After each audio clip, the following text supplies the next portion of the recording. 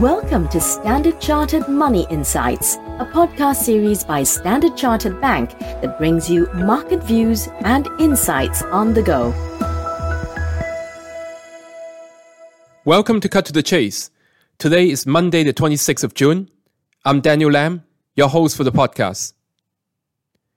I would like to switch gear today and talk about ESG investing in the Asia region. This topic has been specially featured in our second half outlook, which we published last Friday.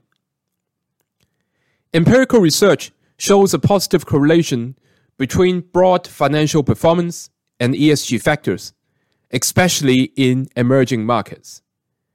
In our view, this positive correlation is underpinned by two long-term drivers. First of all, sustainability opportunities are aligned to Asia's growth, and strong ESG credentials protect companies against business risk.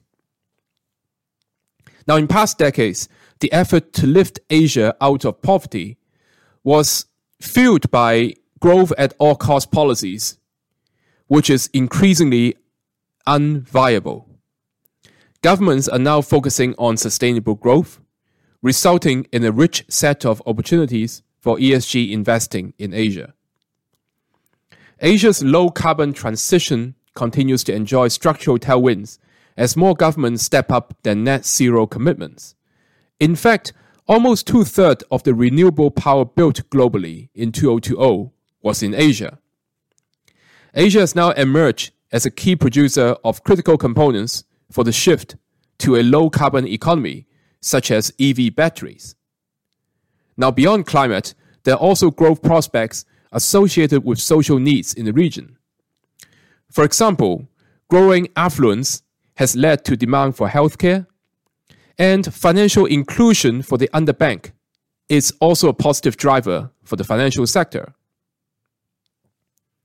Regulators can also act as a tailwind for ESG investing in Asia. Policymakers have increasingly been making it more costly for companies with poor ESG management to operate. This has, in turn, driven companies to accelerate their ESG implementation. Now, in Asia, investors are in an advantageous position, given a relatively higher number of firms with room to improve on their ESG profiles. Better ESG track records can unlock access to lower cost capital, enhancing financial performance over time.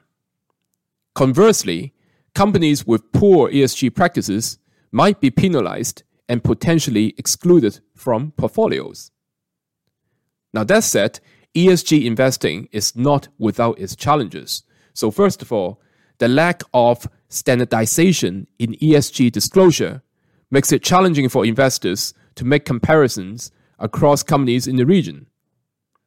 Also, there is a lack of meaningful ESG data in non-core asset classes, in particular sovereigns and private assets.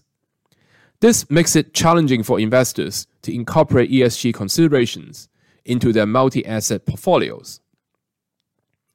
In summary, though, despite the recent bumps with ESG investing, we continue to believe that a focus on the material ESG factors and relevant sustainable themes in Asia will have a positive impact on investors' portfolios. That is all from me for today. As always, if you enjoy this podcast, please don't forget to rate and like it. Thanks for listening, and we wish you a happy day ahead. Thank you for listening to Standard Chartered Money Insights, a podcast series by Standard Chartered Bank. For more details on the latest market insights, subscribe to Standard Chartered Money Insights.